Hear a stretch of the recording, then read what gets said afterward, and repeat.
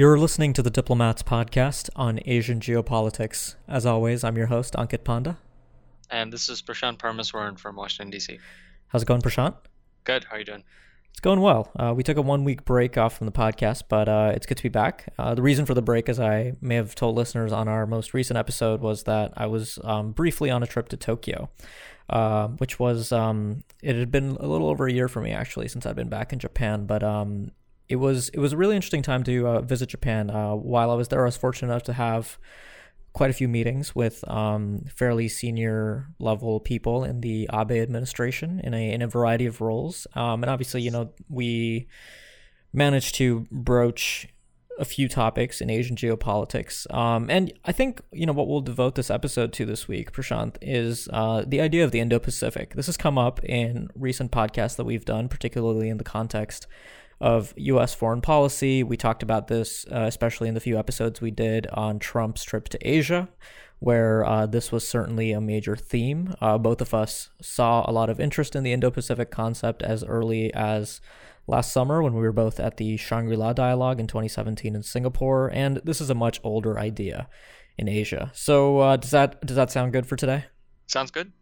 Cool. All right. So where do you want to begin? I guess we maybe take a step back and just ask ourselves, 1 year after the Trump administration came to office, where are we at with this strategy? So, we do have this, during the first year in office, the president at least committing to go to the region, having, one of the longest trips to the region of any president in the last few decades, unveiling this sort of Indo-Pacific strategy or vision, but still a lot of uncertainty and confusion in several Asian governments and capitals, as I'm sure you probably heard some of that as well in Tokyo, right? Mm-hmm. Even on the broad contours of policy, we don't know where the president and his administration are on China. We don't know, what the future shape is on trade after TPP withdrawal. So, I think there's a lot of a lot of interest and a lot of curiosity as to how this Indo-Pacific strategy or vision will actually play out.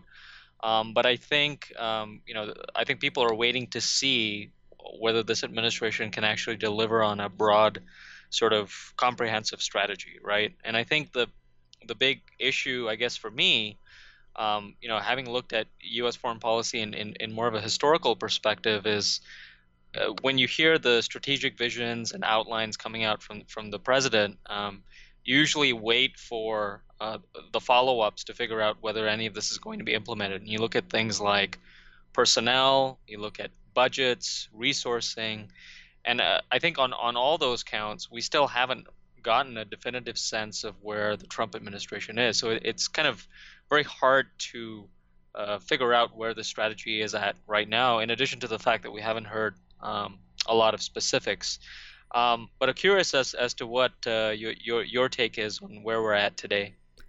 Yeah, absolutely. I think it's interesting that you chose to frame this discussion of the Indo-Pacific in terms of the Trump administration. I think that's certainly a big part of it. Obviously, we're having this podcast discussion after we've seen both the National Security Strategy and the National Defense Strategy come out. Both of those documents give quite a bit of attention to the Indo-Pacific.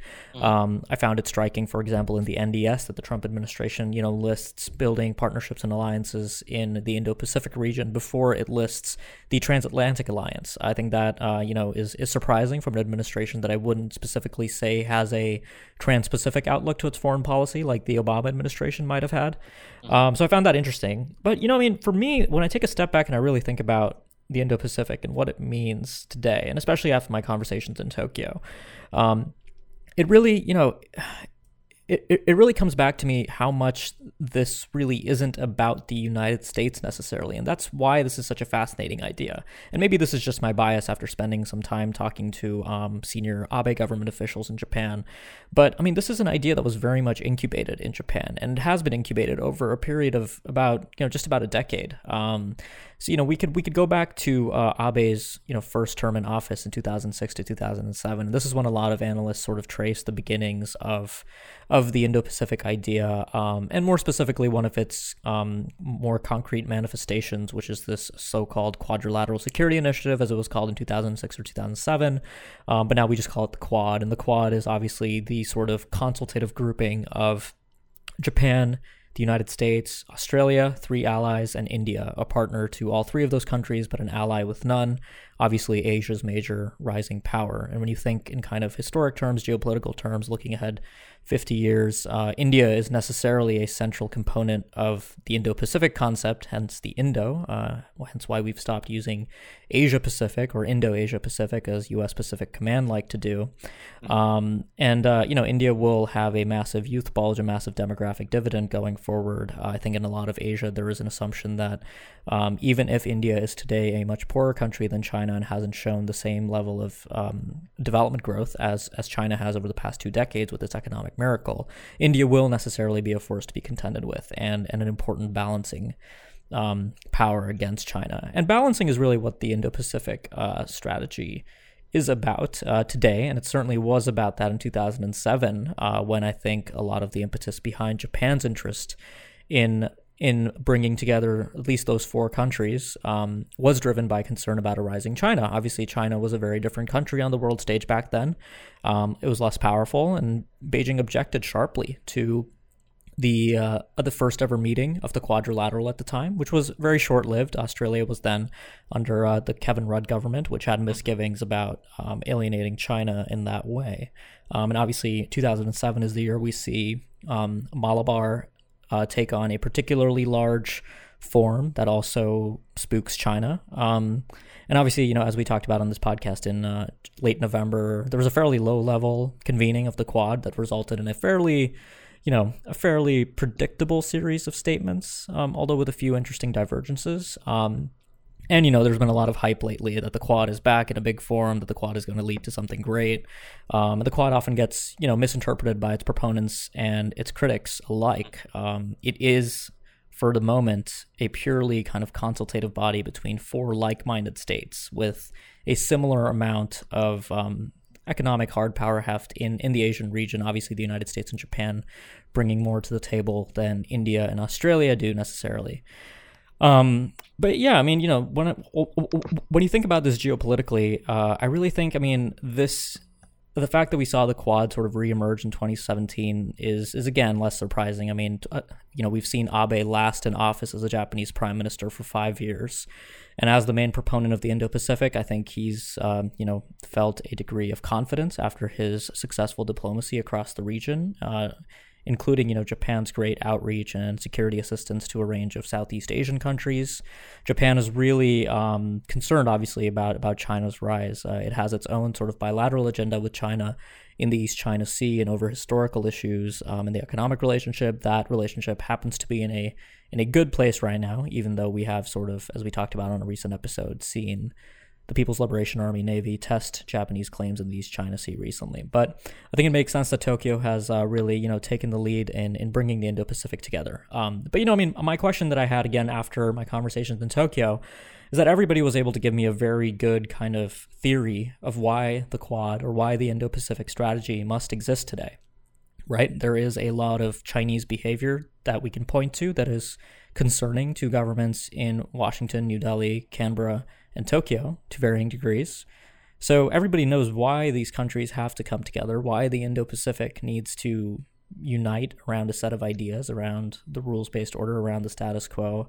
But I don't think there's yet a good theory of, what the Indo-Pacific strategy will lead to. I think it's the problem for any kind of status quoist project in international politics. When you want to keep, the revisionist power, in this case China, has the advantage by having somewhat more of an idea of what it would like to accomplish in Asia. We see this with the Belt and Road Initiative and other Chinese diplomatic initiatives. So I think that for me is kind of the big question mark for the Quad. Consultations have begun, but where do things go from here? And I guess, I'll turn it back to you for that. What's really next for the Indo-Pacific and the Quad? Yeah, I think you're right to sort of frame this Indo-Pacific concept in historical perspective, right? You had the Japanese talk about it before. You had the Australians subsequently also encouraging the United States under the Obama administration to adopt this term, and the Indonesians as well. I mean, they've used this term, Indo-Pacific vision. And what's interesting to me with the term is since the Trump administration has been using it, and it's become sort of a almost a sort of rhetorical device in media commentary, is that you're finding the term slipping into, several other Asian states' vocabulary, right? The Singaporeans have used it more, the Indonesians have used it more. So it is interesting to see, just in terms of terminology, how things have evolved so quickly from, the terminology from Asia Pacific to Indo-Pacific. But I think you're right, like in terms of the term Indo-Pacific, it's still quite vague in terms of what this means. I think in terms of the geopolitical environment, that's where sort of it's clearest in terms of, very simplistically seen as, the Trump administration is using the term Indo-Pacific to bring in India because it's part of this, approach that targets revisionist powers like Russia and China, and India is seen as part of that effort to, and sort of, quote unquote, contain or resist or defend against what the Chinese are doing. I think that part is very clear, but it's a very simplistic notion about what the Indo-Pacific strategy or vision is. I think when folks in the region think about it, they also think about it having a economic component, and it's very difficult to see where that economic component is without this sort of, rules and standard setting initiative like the Trans-Pacific Partnership, which sort of gave the United States this sort of like, economic pillar for the rules-based order, if you will. And and there's several other issues too. I mean, before, when there were discussions about the Quad, there was insistence that, to your point about, concerns about militarization and the Quad only being focused on security issues, people saying that you should include things like commerce, women's empowerment, democracy, and human rights in discussions about the Quad, as it has been in several of the trilaterals. And I think the issue there is, I'm not so sure if, the Trump administration's record on some of these issues, matches that sort of focus. And so if you think about it from a U.S. perspective, there's not a lot of coherence there in terms of the administration's viewpoint on where this vision is going to be. In terms of the Quad, I like the way you sort of framed it, right? It's a loose grouping of like-minded countries, in the sense that when this was originally framed under the Bush administration, it included several other Southeast Asian states as well, that were not formally part of the Quad, but were also involved in some of the interactions. And I think one of the interesting things is we've seen over the last few years, even though individual countries in the Asia Pacific don't call it, formally speaking, a Quad, they have been increasing their own exchanges and interactions on the security side with the United States, with Australia, and with India. So I do think that on one level, if the Quad were to be operationalized in some way, there is actually more room for some of these countries to be involved in an informal capacity on their own or in concert with this so-called Quad. I think the other sort of issue, though, on the other side of it, is that, what China's reaction is to all this, right? I mean, in terms of how China would react if smaller Asian states would want to join with the formal members of the Quad, I think the Chinese are in a much better position to impose pressure and potentially coercive actions on these countries if they choose to join the Quad. And I think the Chinese have already been doing that with some of these countries on the South China Sea and other issues. So I think those countries will also be bearing that in mind as they think about their options on how to engage on the issue. Yeah, I think, on the issue of smaller countries, a lot of them are dealing with this question of, do we bandwagon with China or do we balance China? And there isn't one answer. Most countries in Asia are trying to do a combination of the both, with some exceptions. There are clearly some countries, especially in continental Southeast Asia, that have decided that it is better for them longer term to align their fortunes with China, also for a variety of domestic political factors. I think you absolutely hit it on the head when you said that the Quad is about more than the four countries that are actually part of the Quad, which is, maybe why it's not actually useful to think about the Quad as a group of one, two, three, four countries, specifically these four. In a way, I mean, the ideas that we're talking about right now actually follow quite directly from, what we heard a lot about in 2016 from the Obama administration, the idea of a principled security network. It was very much a similar idea of like-minded states coming together, increasing their interactions primarily on security cooperation.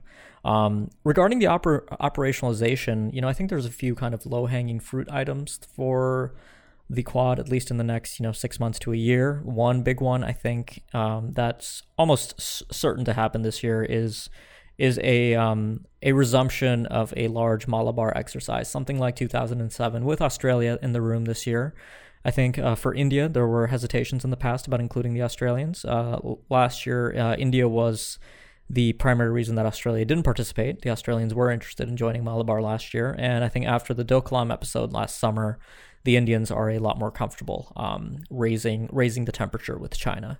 And regarding the point you brought up about China's reaction, I think it's interesting to note how the China of today reacted to the consultative meeting of the Quad that occurred in Manila versus how it might have reacted in 2007. I think Chinese interests have remained static over the period. I think what's changed, the variable, has been Chinese national power.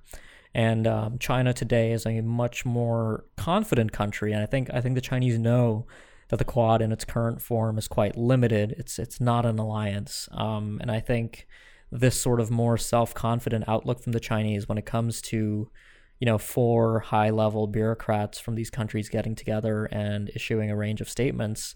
I think the reaction has been to kind of wait and see where things go. I think if and when an expanded Malabar does occur, it'll be interesting to gauge the Chinese reaction. Do the Chinese protest loudly, diplomatically, issue démarches to various national capitals, or do they stage a show of force of their own to effectively indicate that they understand what's going on and they understand that the Quad isn't an alliance, but they see an attempt at containment. I mean, this is really a classic kind of geopolitical case of powers externally balancing a rising revisionist power in China. And I guess, the core of the Indo-Pacific that we haven't really hit on yet is that it's fundamentally a maritime-oriented grouping, right? I mean, the name tells you the Indian Ocean and the Pacific Ocean. And this is actually where we can go even further back to Abe's address to the Indian Parliament in 2006. The speech that he gave then was titled "The Confluence of the Two Seas," the seas in this case being the Pacific and the Indian Oceans.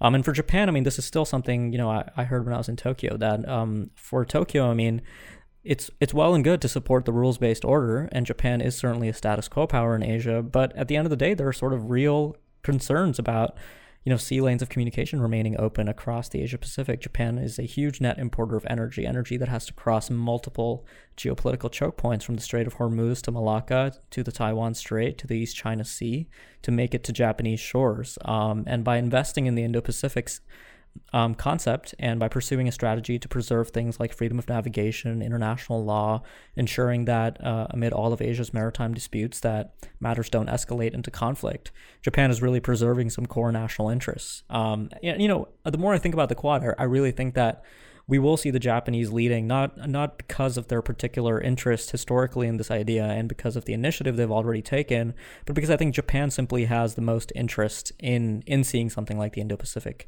persevere. The United States obviously is the dominant hegemon in the region, but I think the U.S. has a much broader toolkit available to it and a very different kind of bilateral relationship with China to manage and contain China in its own way.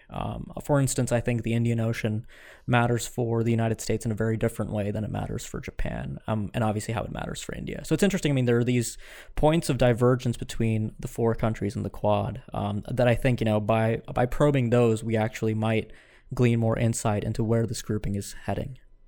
Yeah, no, absolutely. I'd agree with that. And I'd also say, I mean, the other term that, we've discussed, the Indo-Pacific vision, we've now discussed the Quad, and the other term that, it continues to be talked about is this vision of a rules-based order that the Obama administration talked about and the Trump administration is talking about as well. And I do think here that, the Quad and the members of the Quad, as well as other countries, one of the big test cases for enforcement of the rules-based order was the PCA ruling on the South China Sea following the Philippines case against China. Mm-hmm. And I do have to say, I mean, when you sort of consider the momentum and the understanding reached by these countries on what they were going to do following the decision, I mean, that was one of the cases where we did see a failure really among these major powers to really enforce the decision on the PCA ruling. A lot of that was brought about because some of these claimant countries, particularly the Philippines, after the election of President Rodrigo Duterte, wasn't itself willing to take this up as a major issue with China. And so the United States and several other countries were limited in what it could do. But I do think, that was an interesting example, again, going back to our earlier point about how, even as we're talking about these four big powers, to a certain extent, these smaller powers and countries do have a say as to how these bigger powers engage with these big rules, norms, and institutions as well. Yeah, so Prashant, a final question that I wanted to get your thoughts on, given that you watch Southeast Asia so closely, is the fate of what happens to the 10 countries that are the member states of ASEAN. We've talked quite a bit about the divergences within ASEAN, within continental ASEAN and maritime ASEAN, and the claimant states in the South China Sea who are generally split among themselves. Some of them are forward-leaning, some of them are less forward-leaning, some of them wax and wane, and how forward-leaning they are, like the Philippines, and their interest in the rules and based order comes and goes, their interest in Chinese capital comes and goes. Are they going to be the center of this tug of war between China and the United States, or not the United States, but China and sort of the concert of the Indo-Pacific, so to speak, for the foreseeable future? Or do you think these states will, are they going to indefinitely pursue hedging, or do you think they'll tilt one way or the other? Yeah, I mean, I think you sort of hinted there at what we might see with your question, which is that Southeast Asia is a diverse group of countries, and you'll probably get a mix of choices in terms of alignments there. I mean, I guess we go back to the original point where we started out, which is that if you consider the Quad as a loose grouping of countries, and you consider this Indo-Pacific vision as something that's much broader, cemented between these various bigger powers, some of these smaller countries of Southeast Asia already have quite tight links with the United States, Japan, and India, and even Australia as well. And so these countries, whether it's the Philippines or Malaysia or Singapore, may actually be more receptive to participating in more multilateral or minilateral engagements that are tied to the Quad. But on the other hand, there are these other countries that will, as you pointed out earlier, tilt more towards China or be more cautious about pursuing alignments that are seen as being, too pro-US or too pro-Western. And I think that sort of trend will continue to persist. I also, suspect that these countries will see the Quad as being only one of several institutions that they're engaging in. The multilateral institutions, whether be it ASEAN or others like the UN, minilateral engagements, including trilateral cooperation that these countries are pursuing. All of these things will be seen in perspective with respect to the Quad. I also do think that the factor that you pointed out earlier is really important, which is domestic political considerations. Several of these Southeast Asian countries are in the midst of big transitions or elections this year. Mm-hmm. Cambodia is the big one, but Malaysia also has an election this year. Thailand is in the midst of a transition. Singapore, a multi-year transition away from the Lee family and leadership there. So you will see these countries as well sometimes pursuing alignments one way when they have domestic political considerations, and then after certain elections or when they have more of a domestic political control, they may hedge another way or realign themselves too. So I do think you're highlighting of the domestic political factor is an important one for us to keep in mind and for our listeners too. Yeah, and on the domestic front, I think that's again a place where China has a big advantage. And we've seen blowback, obviously, especially in places like Sri Lanka, some African countries. There's growing resentment of Chinese sort of debt traps and things like that. But when when your domestic population contends with this idea of, do we align with China or do we align with the United States or the Indo-Pacific concert?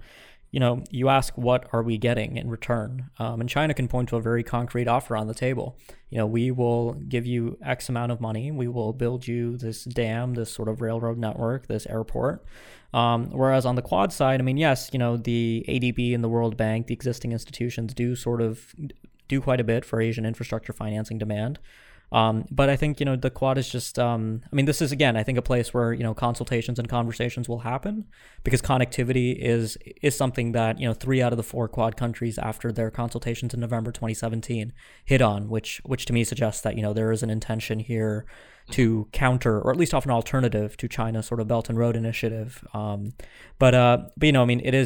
is something that's a little bit more difficult for, these smaller countries to domestically justify. There's very few publics that are inherently interested in the rules-based order per se, but they are interested in seeing their material circumstances improve in their countries. So I think that's, again, a challenge for how a lot of these status quo states that are part of the Quad will actually compete with China. Absolutely.